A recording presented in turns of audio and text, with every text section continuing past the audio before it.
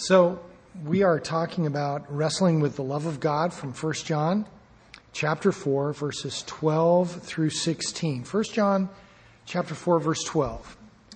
No one has seen God at any time. If we love one another, God abides in us, and his love has been perfected in us. By this we know that we abide in him, and he in us, because he has given us of his Spirit. And we have seen and testified that the Father has sent the Son as Savior of the world. Whoever confesses that Jesus is the Son of God, God abides in him, and he in God. And we have known and believed the love that God has for us. God is love, and he who abides in love abides in God, and God in him. Okay, you can all go home now. That's all you need, really. The book of 1 John is an amazing and exceptional letter written sometime in the early to middle 90s of the first century. John, by the Holy Spirit, relates to the church as the family of God. Over and over again throughout the letter, he speaks to his readers as little children. When the church is the family, which it is, then relationship becomes the central issue, relationship.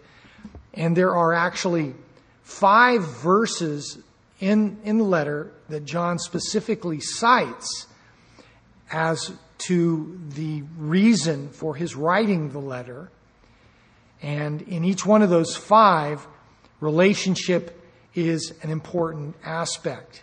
Relationship, not just a 90s buzzword. It really is the how and why of our connectedness to the Lord. In 1 John chapter 1, verse 3, he says, "That which we have seen and heard we declare to you, that you also may have fellowship with us. And truly our fellowship is with the Father and with his Son, Jesus Christ, that you may have the connection with God." Chapter 1, verse 4, "These things we write to you, that your joy may be full." The only real joy that endures in this world is joy that's going to come from your attachment to God. Chapter 2, verse 1, he says, "My little children, these things I write to you that you may not sin. And if anyone sins, we have an advocate with the Father, Jesus Christ, the righteous." He writes to us so that we might not sin and have the benefit of the advocate that maintains and addresses our connection to Christ. In 5:13, he gives us 2 reasons. First, "These things I have written to you who believe in the name of the Son of God, that you may know that you have eternal life." He writes to believers that they may be confident concerning their connection to the Lord, the eternal life they have. And then secondly, in 5:13, that you may continue to believe in the name of the Son of God. He writes to them that they may be consistent, that they may have the continuance to believe in the Lord in the relationship that God's given to us. Letter, for the most part, is written in very simple language, at least in comparison to, for instance, Hebrews or the writings of Luke or even Paul's epistles. But the content and the ideas are very substantial. So much so that it's a really easy thing to teach a part of this and walk away with the impression that you're just barely scratching the surface. And there's a lot here. And so today, as I mentioned, we're going to look at chapter 4 from verses 12 to 16 in 3 sections. In verses 12 and 13, we're going to talk about abiding with the Father. In verses 14 and 15, we're going to talk about abiding with Christ. And then in verse 16, we're going to talk about abiding with love. We're going to talk about abiding a lot, and that's not a real common term in the vernacular of the day. So I'd like to give you a definition for it. The definition of abiding: to act in accord with, to submit to or agree to remain with steadfast or faithfully to keep, to abide. Remember the definition. It's going to come up again. Abiding with the Father In verse 12, no one has seen God at any time. If we love one another, God abides in us, and his love has been perfected in us. By this we know that we abide in him, and he in us, because he has given us of his Spirit. The fact that Jesus is portrayed in the Scripture as God is abundantly clear. There are dozens and dozens of scriptures we could cite that identify Jesus in human flesh as God in human flesh. John, the Gospel of John, John 1:1, Gospel of John chapter 1 verse 14, Gospel of John chapter 8 verse 58, before Abraham was, I am. John chapter 20, Gospel of John chapter 20 verse 28, where Thomas addresses Jesus, my Lord and my God.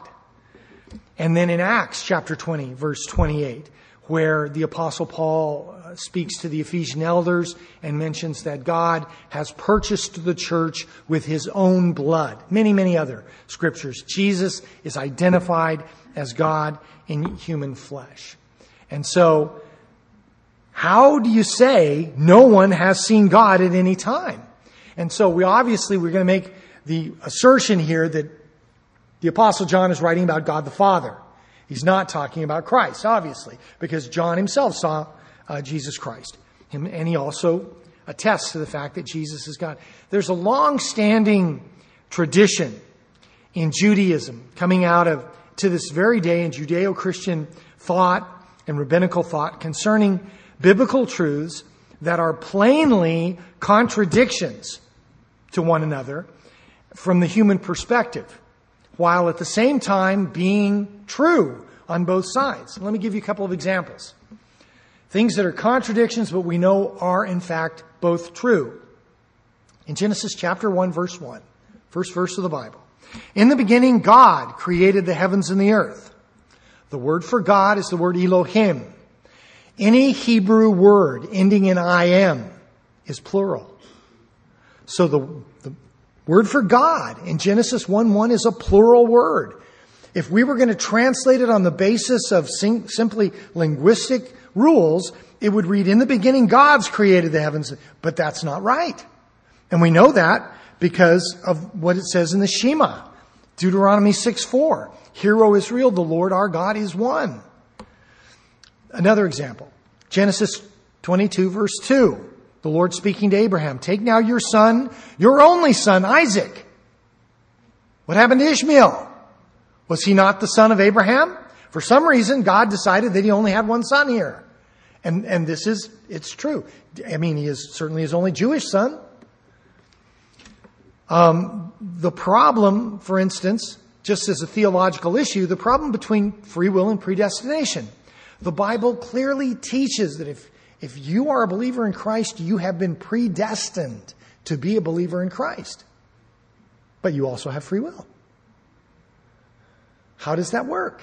I don't know. If you have that figured out, I want to talk to you after the service. Give me a heads up. There's a great illustration of this idea in the movie or the play Fiddler on the Roof from the writings of Shalom Aleichem. And the key character in the movie is a guy named Tevye. He's a milkman. And he's in his village. He's discussing, and the guy comes up to him and he has a particular point to make. And the guy makes his point, and Tevye says, well, you're right. And another guy comes up to him and says something contradictory. Says, no, that's not. And he says something, and he looks at him and he says, you're right too. The third guy comes up and says, wait a minute, they can't both be right. And he says, and you're right too. In Romans 11:33, it tells us that how unsearchable are the judgments of the Lord and his ways past finding out.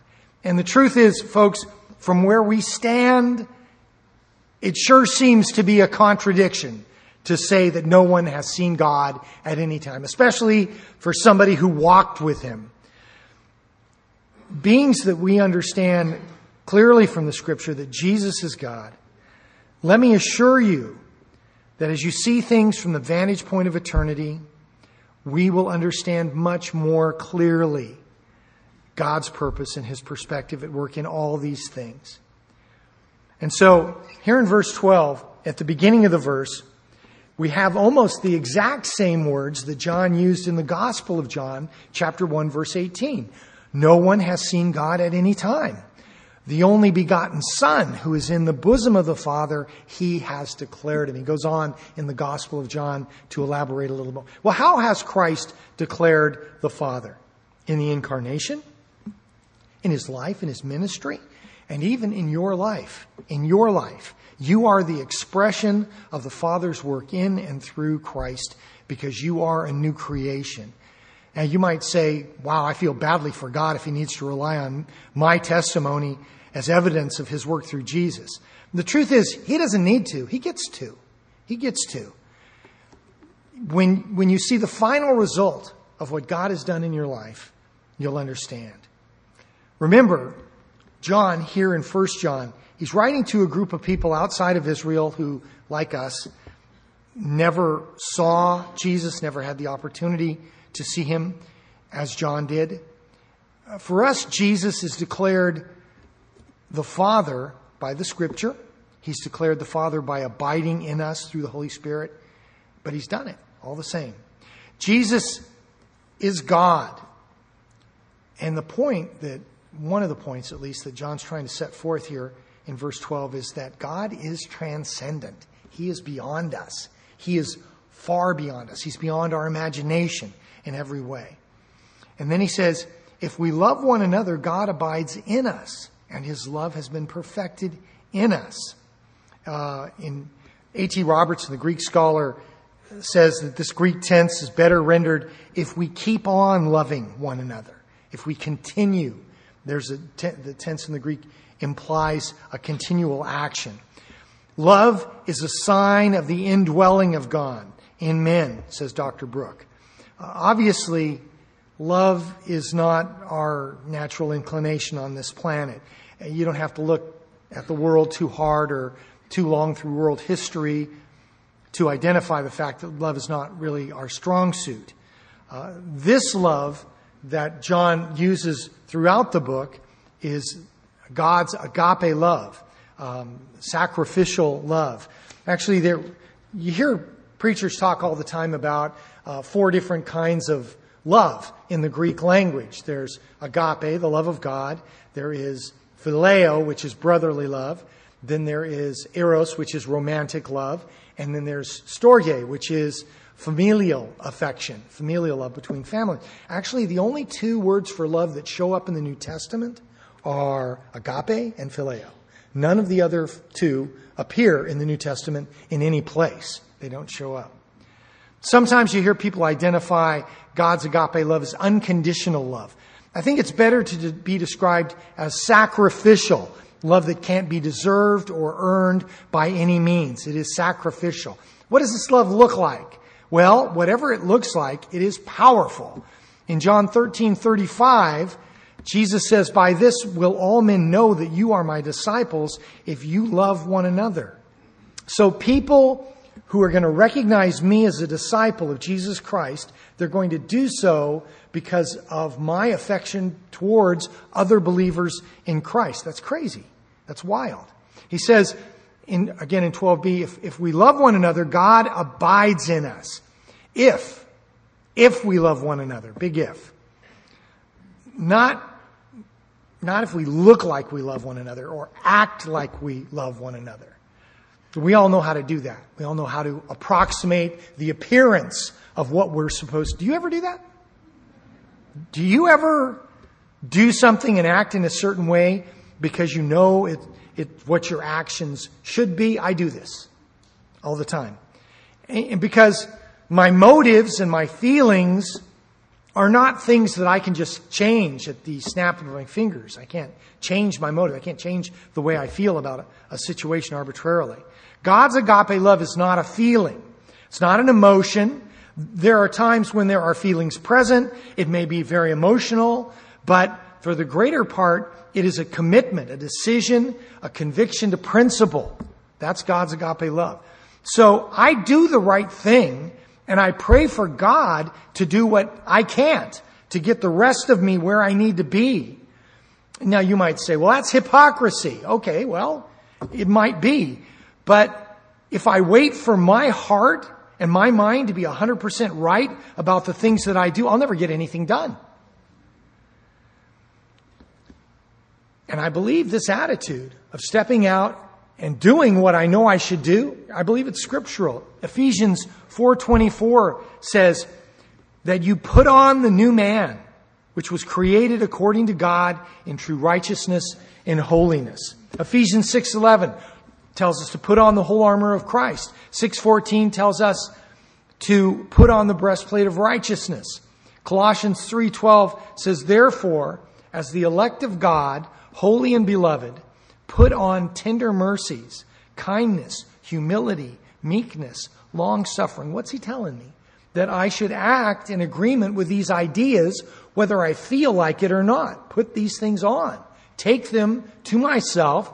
Make the effort to make them a part of myself. 1 Thessalonians 5:8 says, let us who are of the day be sober, putting on the breastplate of faith and love as the helmet of hope and salvation. Colossians 3:14 says, above all things, put on love, which is the bond of perfection. Colossians 3:10 says, having put on the new man, which is renewed in knowledge according to the image of him who created him. And Galatians 3:27, for as many of you as were baptized into Christ have put on Christ. Do these actions and attitudes truly portray what I think and what I feel? Not always. Not always. But that's not my job. My job is to deny myself, take up the cross, and follow Jesus. And when I do what I believe Jesus would have me do in a situation, asking God to make it an honest effort to change my heart, then I am following Jesus' instruction in Luke 9:23. Romans 13:14 says, put on the Lord Jesus Christ and make no provision for the flesh to fulfill its lusts. I don't always want to be nice. I'd probably, from time to time, want to give people a piece of my mind. But I can't really afford to lose it. So I pray, Lord, make my actions right. Make my words truth. Change my heart to see your truth, to acknowledge, so that I can learn to love the way that Jesus did. You know what works? I was thinking the other day, going through these passages.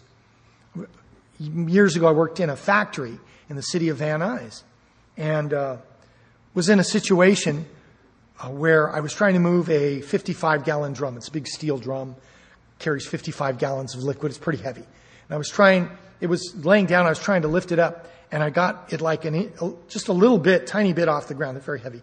And I was in a position where I could injure myself really badly. If I dropped it, it could have been a real problem. And the guy that I worked with was walking by.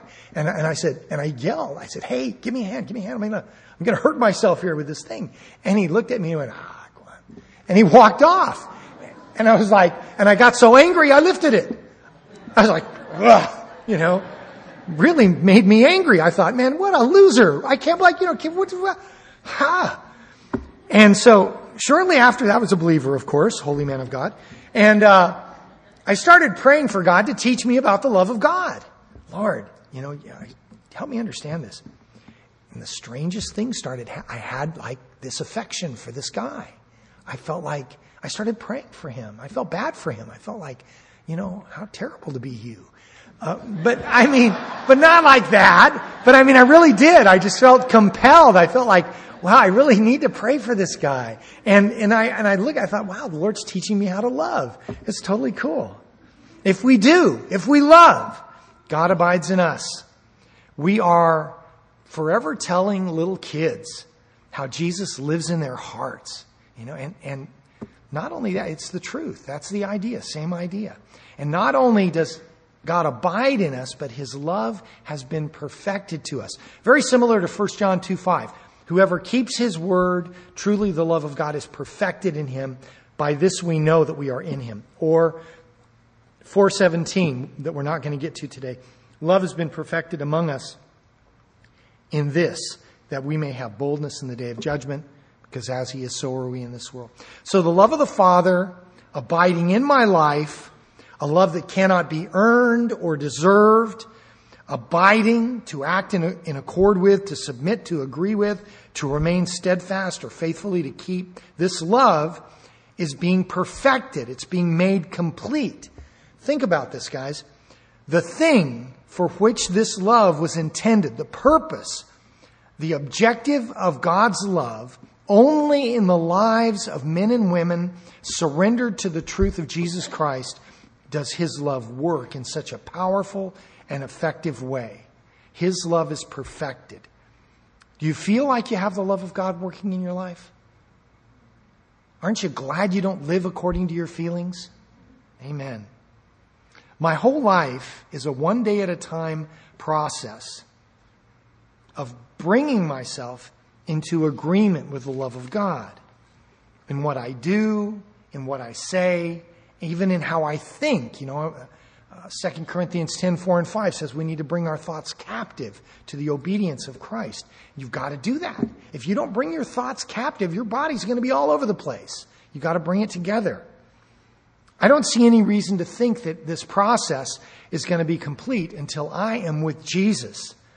But this is His purpose at work. It is the perfecting of His love. To take a bunch of scattered and aimless, crazy people bent on self-destruction and turning them into the true disciples of the loving God. God's love is a powerful thing, maybe the most powerful thing that exists. In verse 13, he says, by this we know that we abide in Him and He in us, because He has given us of His Spirit. We abide in Him. How? How do we abide in God? That is in the body of Christ. You are the body. You're the church. You're the body of Christ. You abide in God. And He in us?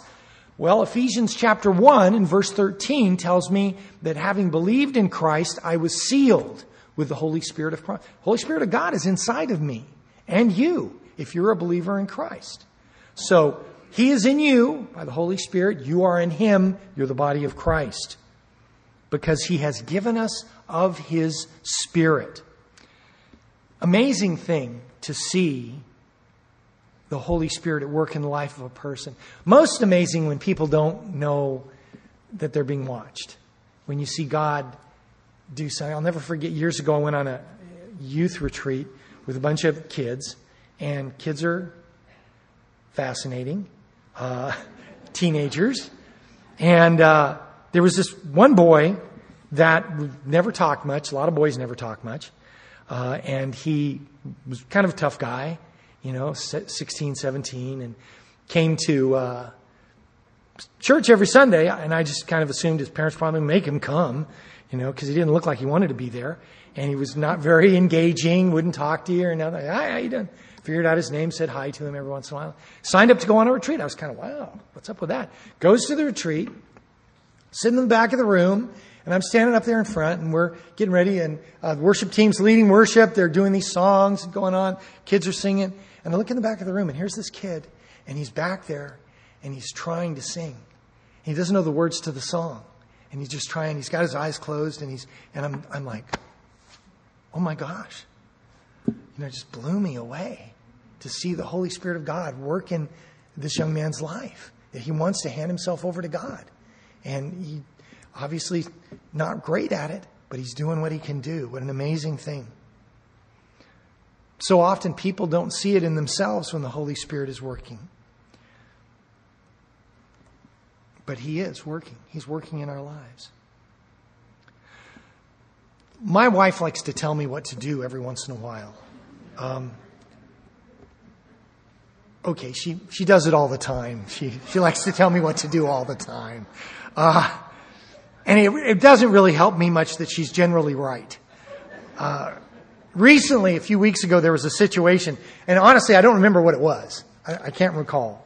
And my wife was trying to get me to do something or another, and it was late in the evening, and I just got kind of grumpy and went to bed, and I woke up the next morning as grumpy as I went to bed. And I remember I was laying there in bed, and I'm sitting there, and I'm thinking to myself, what is her problem? What is the matter with this woman? Doesn't she know who I am? Obviously not. And so I'm all entrenched in my justification, being the victim and suffering this terrible injustice that I put up with all the time. Right about this time, a really interesting thought occurs to me. And I would like to say that it came from nowhere, but I'm pretty sure that's not where it came from. The thought occurred to me, this poor girl is just trying to help me get out of my own way. All that she wants in the whole world is to be a blessing to me. That's all she wants, is to be a blessing and an encouragement to me. Have you ever had that dream where you go to school and forgot to put your clothes on and you wind up sitting in the classroom and then you realize, oh my gosh, I'm laying there in bed, I'm thinking, what is the matter with me? What is my problem? But you see, the really amazing thing is that thought, the thought that there was something wrong with me, that it's not her, it's not the other guy with the speck in his eye, it's me. I am my own worst enemy. That thought didn't come from me. Now you might say, well, maybe it did. You seem like a pretty nice guy. Maybe you just had a selfless moment. You had this point of clarity. Hey, I know me. That wasn't me. And it really doesn't matter what you think. I know. That, my friends, was the love of God at work by the Spirit of God, which He has given us. Now, certainly, there are a lot better ways for you to know the Spirit of God is at work in your life. Not the least of which is the confirmation of the Scripture. We're not limited to personal experience. People will take the most outrageous situation and blame them on the Holy Spirit. I need to be critically minded, and this is what the Scripture teaches me. But I know that the Spirit of God is at work in us. He says He has given us of His Spirit. Interesting phrasing, don't you think? Of His Spirit. Now compare that with what John writes in the Gospel of John, chapter 3, verse 34, as he speaks of Jesus. For He whom God has sent, speaks the words of God, for God does not give the Spirit by measure. Again, the Greek scholar A.T. Robertson says, God has put no limit on the Spirit's relation to the Son. God has given the Holy Spirit in its fullness to Christ and to no one else in that sense. For us, it says He has given us of His Spirit. To Christ, He does not give the Spirit by measure. Well, wait a minute. Isn't that favoritism? God's no respecter of persons. Well, yeah, that's right. He's not. Well then, but let me ask you a question. What are you giving God to work with? I think it's safe to say the life of Jesus offered zero obstructions to the Holy Spirit. Can I say that? No. Well, I'd like to do more for God with my life. Good. Go for it. The world is your oyster. Wear it out. I think God would like to see that as well. Verse 14 and 15, abiding with Christ. And we have seen and testified that the Father has sent the Son as a Savior of the world. Whoever confesses that Jesus is the Son of God, God abides in Him, and He in God. Like so much of the Scripture, it seems so simple and straightforward. The more you examine the words, the Holy Spirit does an amazing job of making it personal and relevant to your life individually. So much of what we call the emergent church movement is devoted to making the Scripture and the church relevant. That's not our job. It's not our job to make the Bible relevant. That's the job of the Holy Spirit. God makes the Bible relevant. God makes the church relevant by His effort, by His Spirit directing. When we try to do it, we make the church stupid. We do. That's the best of our efforts. Again, in verse 14, we've seen and testify that the Father has sent the Son as Savior of the world. Notice throughout the whole letter, John includes himself with the church in everything. He says that we testify because we are God's witnesses. Isaiah 44:8, he says, you are my witnesses. We have seen and we testify. If you're a born-again believer in Jesus Christ, God has revealed Himself to you personally. And most likely God has spoken to you Himself through the Scripture. so that you know that God is real, you know that Christ is God who died for your sins, and you know that the Bible is the Word of God. That's how it worked in my life. And most commonly, this is how God reveals himself to persons, any person. People are so intimidated in being in a situation where they have an opportunity to share their faith. What they don't realize is God hasn't asked you to share anything that he hasn't shown you himself. For you to stand up in front of people and spout information and theology about all these ideas of soteriology and salvation and how it works, or these Bible scholar quotes, is going to do nobody any good. For you to tell somebody what God did in your life will move mountains. It's amazing. It's powerful. Because people will read you. They understand what happened in your life, how it affected you, whereas the rest of it's just talk. And that's what God has called us to do, to be witnesses of what he's done in our lives. In John 14:21, Jesus says, "He who has my commandments and keeps them, it is he who loves me. He who loves me will be loved by my Father, and I will love him and manifest myself to him."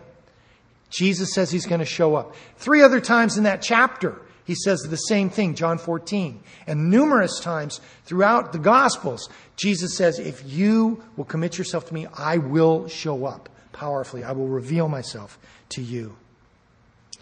The Scripture constrains us to be witnesses, to bear testimony. Acts 4:20, it says, "For we cannot but speak the things we have seen and heard." Acts 22:15, "For you will be his witnesses to all men of what you have seen and heard." 1 John 1:3, "That which we have seen and heard we declare to you, that you also may have fellowship with us. Truly our fellowship is with the Father and with his Son, Jesus Christ." And what are we witnesses of? Primarily, that the Father sent the Son as the Savior of the world. That's the deal. And this is the testimony of record from the Gospel. Look at the Gospel of John, chapter 1, verse 9. Speaking of Jesus, he says, "That was the true light which gives light to every man coming into the world. He was in the world was made through him, and the world did not know him. He came to his own," meaning the Jews, "and his own did not receive him. But as many as received him, to them he gave the right to become the children of God, to those who believe in his name, who were born not of blood, nor of the will of the flesh, nor of the will of man, born of God, but of God." The same thing he says here. The Father sent the Son as Savior of the world by the will of God. Not of blood, not of the will of the flesh, but of God. Whoever confesses, in verse 15, whoever confesses that Jesus is the Son of God, God abides in him and he in God. Notice, whoever. Not the elect or the chosen or the religious or those that deserve to be saved. Very small group, that. I'm so glad that the very first person in the Gospel of John that Jesus preached the gospel to was a deeply religious and spiritual man.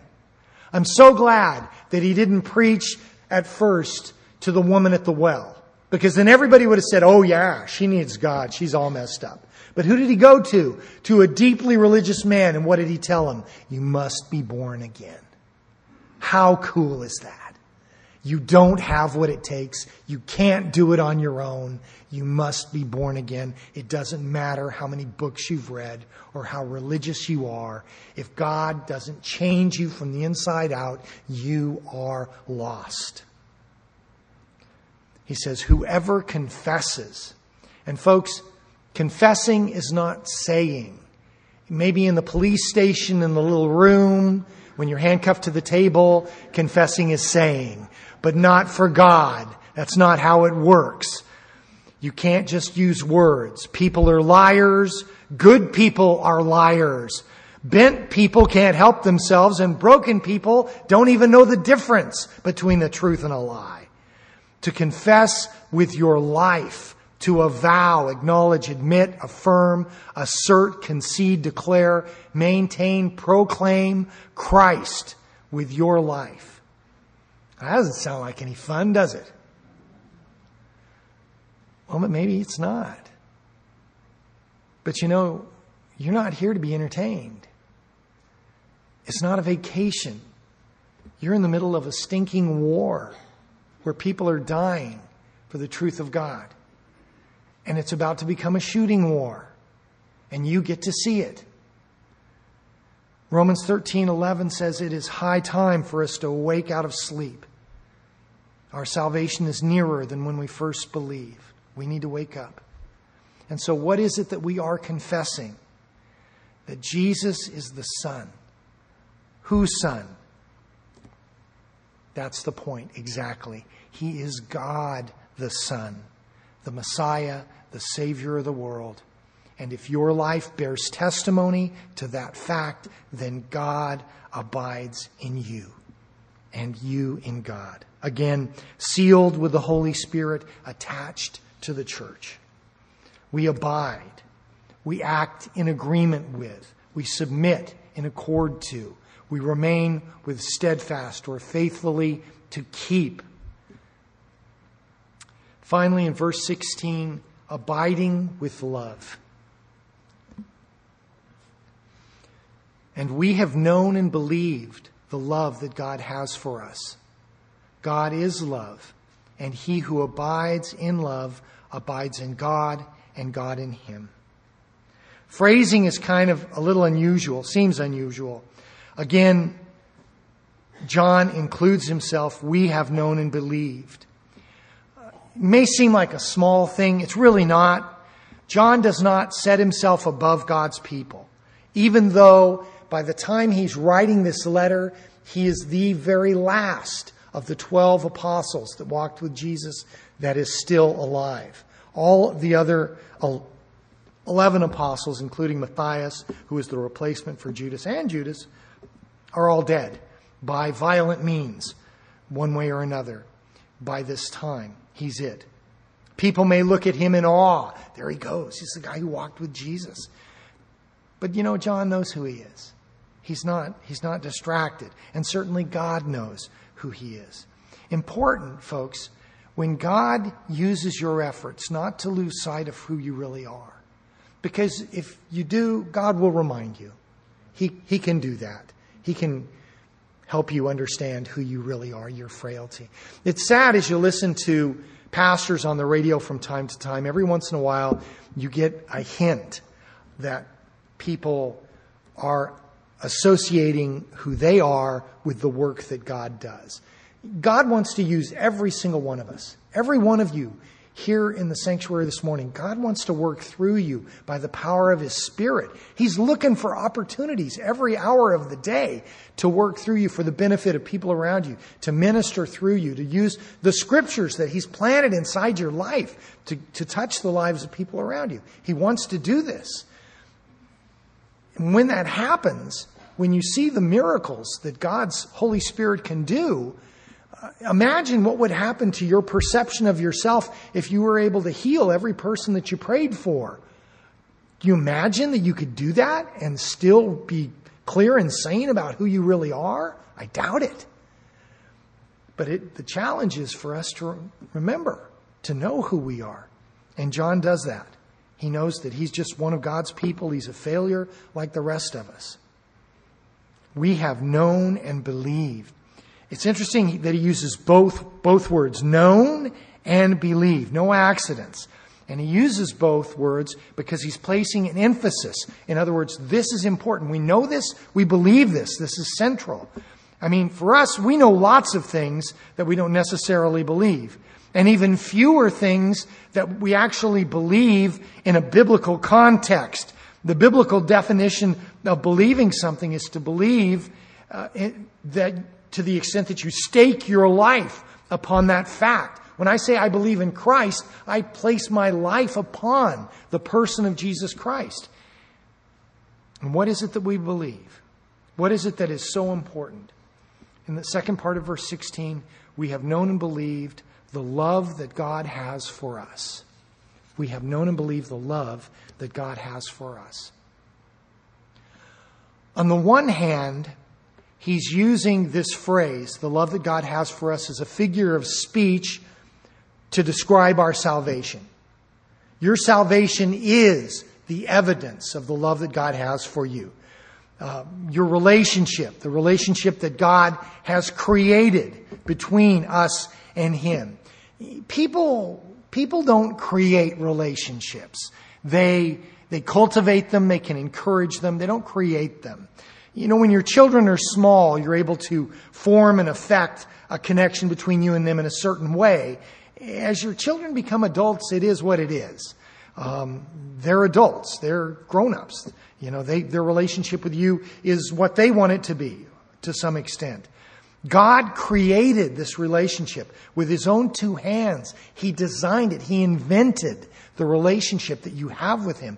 Jesus is the embodiment of God's love for us. He is the basis of our relationship with God. 1 John chapter 4, verse 9 says, "In this is the love of God, was manifested toward us, that God has sent His only begotten Son into the world that we might live through Him."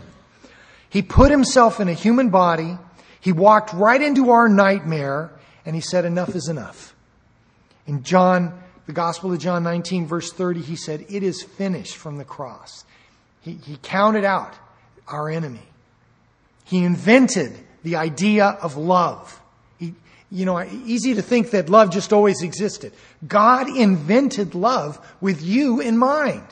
God invented the idea and all the beauty that it is. He envisioned this way before the mess with the enemy and all the things that have gone on. And not only that, He envisioned you and all that you could be as a partner in truth, connected and attached to Him in ways that we may never understand entirely. I think it's one of the most difficult things for people to truly appreciate God's affection for them. When I look at other people, little kids and lots of people, I understand how God loves them. They're wonderful, but I know a little bit about me. And the Bible says God loves me. I know He does. He loves me. I know He does. But He's always watching me. You know who you are. It's so important to know and believe that God loves you as He does. To have a confidence in that truth. To see yourself as connected to Him the way that you are. We live in a world, folks, that has been poisoned and twisted for 1,000 generations. Until the ideas of truth and justice are alien to us. Things that we can't really quite wrap our heads around. It's terrifying to me how there is no justice in this world. There's no way that the only time justice ever happens in the human world is by accident. And every human purpose, everything that people do, it reeks of revenge and spite and self-interest. Cole Porter said, "Living well is the best revenge." No, it's not. It's just another kind of death. From the very beginning, our enemy has labored to distort and deny the truth of God's love for us.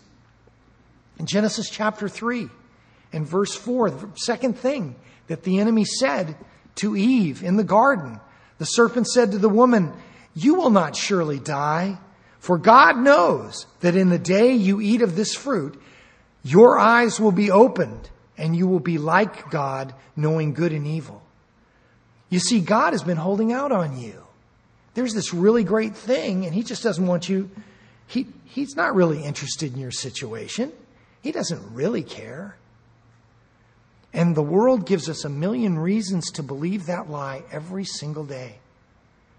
And so people get sucked into believing that if God really loved us, we wouldn't have to deal with these terrible and difficult situations. And life is terrible and very difficult and hard. This is the reality of where we live. Instead of believing that the trouble and hardship in my life is actually an amazing opportunity for God's love to reveal His purpose in blessing us, to take the worst thing that ever happens in my life and make it into something amazing and beautiful. In Isaiah chapter 61, verse 3, the Lord speaks to the inhabitants of Israel to console those who mourn in Zion, to give them beauty for ashes, the oil of mourning, the garment of praise for the spirit of heaviness, that they may be called trees of righteousness, the planting of the Lord, that He may be glorified. And folks, it's not that God is going to work everything out the way that I think it should be, or make my life in this world some kind of a fairy tale. Not in this world. The question is, when bad things happen, can I believe God will use them to His purpose and do the kind of amazing things that only He can do? If not, if I don't believe that, if I'm not connected to God and looking for Him to fulfill His purpose in that regard, then when I read verses like James chapter 1 verse 2, my brethren, count it all joy when you fall into various trials, that becomes ridiculous.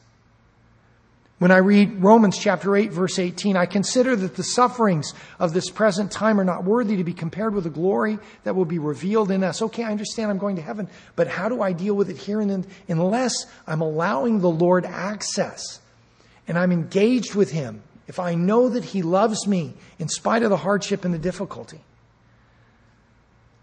The problem with me, I become so detached from the Lord's purpose and His love for me, I can't begin to imagine that He will do what it says in Romans 8:28. We know that all things work together for the good for those who love God, to those who are called according to His purpose. Now, folks, that doesn't mean that everything is going to work out for my benefit as I perceive it in this world. It doesn't, And this is what happens to people. They have hardship and difficulty, and they allow that to become a wedge that separates them from the Lord. To people who have known and believed the love that God has for us,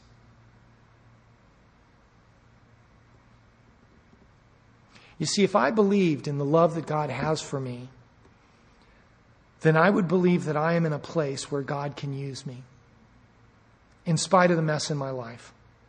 If I believed in the love that God has for me, then it might affect my perspective of how I understand my life. Might affect my perspective of how I understand success.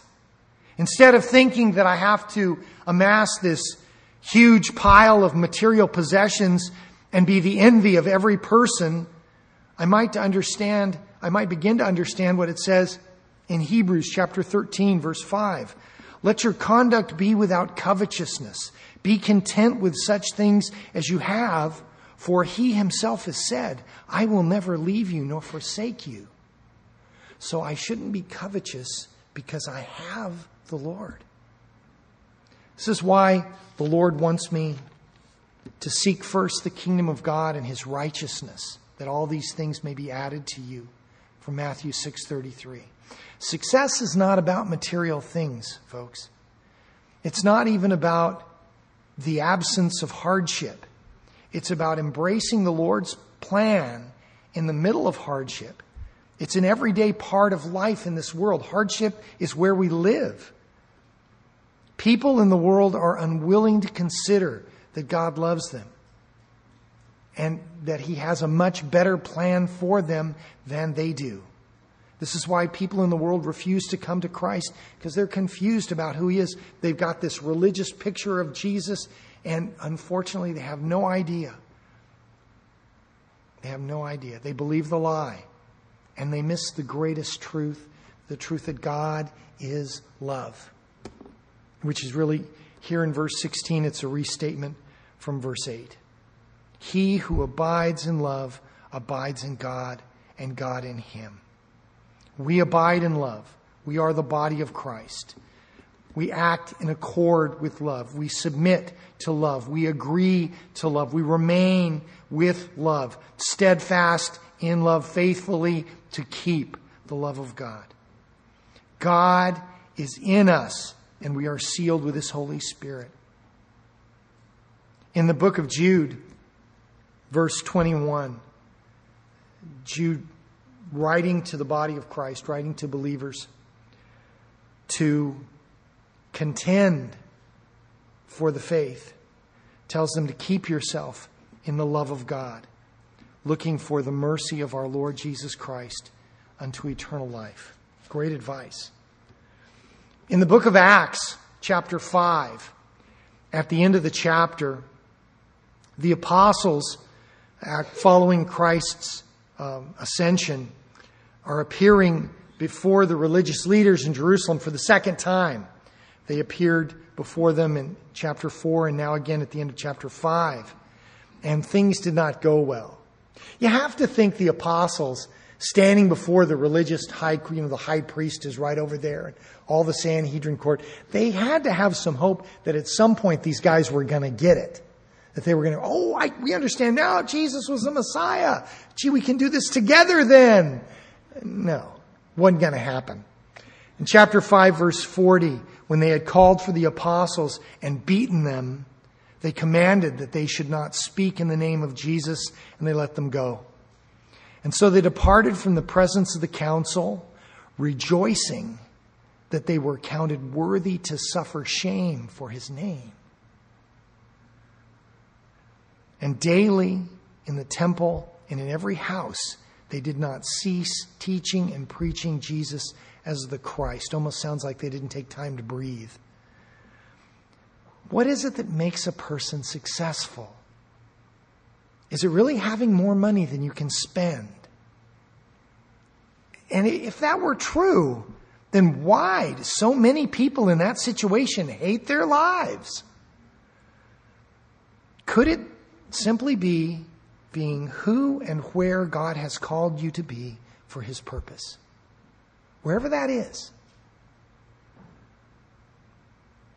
If I were to ask the brothers and sisters of the persecuted church in Syria or in Iran or wherever, are you successful? What would they say? This past week I've been thinking about our sister Asia Bibi in Pakistan. This is a lady, mother of 5. She's 45 years old now.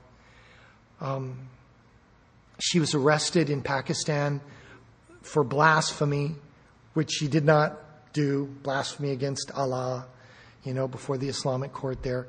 And she was, from what I understand, she was pretty badly mistreated. And that's probably putting it politely. And she's been in prison for 7 years now.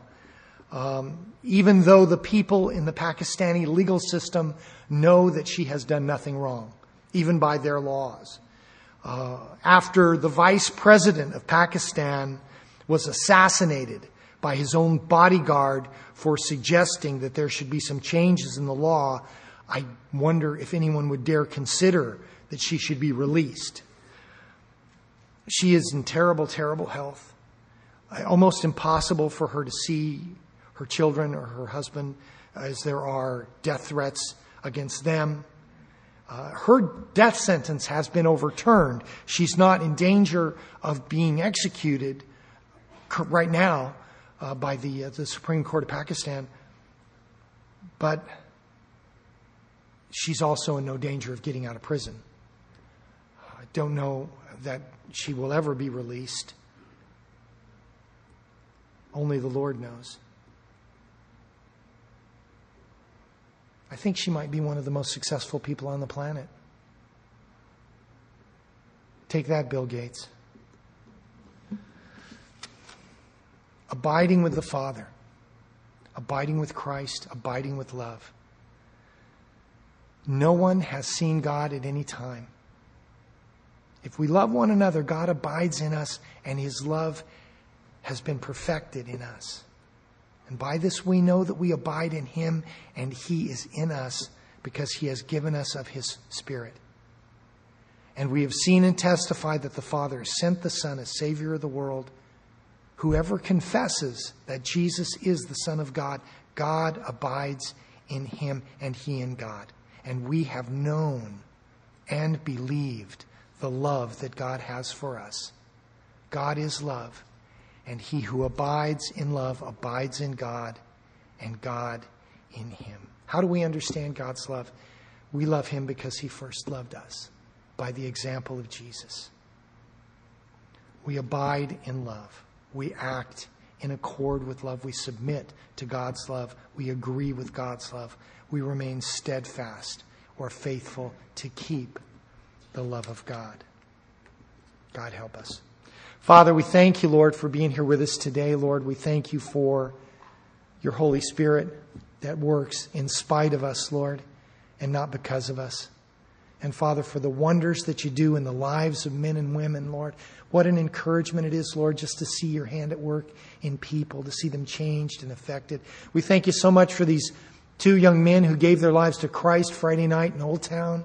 And we pray for them, for Jose, for Santiago, Lord. We pray, Father, touch them, encourage them, draw them to yourself. Father, plant them in a church where they can grow and receive instruction. And Lord, use us as your servants, Father, to encourage and, Father, to build up the body of Christ in these last days. Father, give us grace to make it through the hardship and the difficulty. Father, you know what's coming, and we don't. As we're praying together this morning, if you're here and you don't know Christ as your personal Lord and Savior, and the Lord has spoken to your heart, you have a desire to know Jesus Christ, we want to give you an opportunity to receive Jesus as your Lord and Savior before you leave here, before the end of this message. If you have a desire to have a relationship with Jesus Christ, I'm going to pray a prayer, and I would like for you to repeat this prayer after me. Father, I come to you in the name of Jesus. I want to ask you to forgive me for all of my sins. I believe that Jesus died for me on the cross. And I believe that he rose from the dead. Fill me with your Holy Spirit and give me a new life in Christ. In Jesus' name I pray. Amen.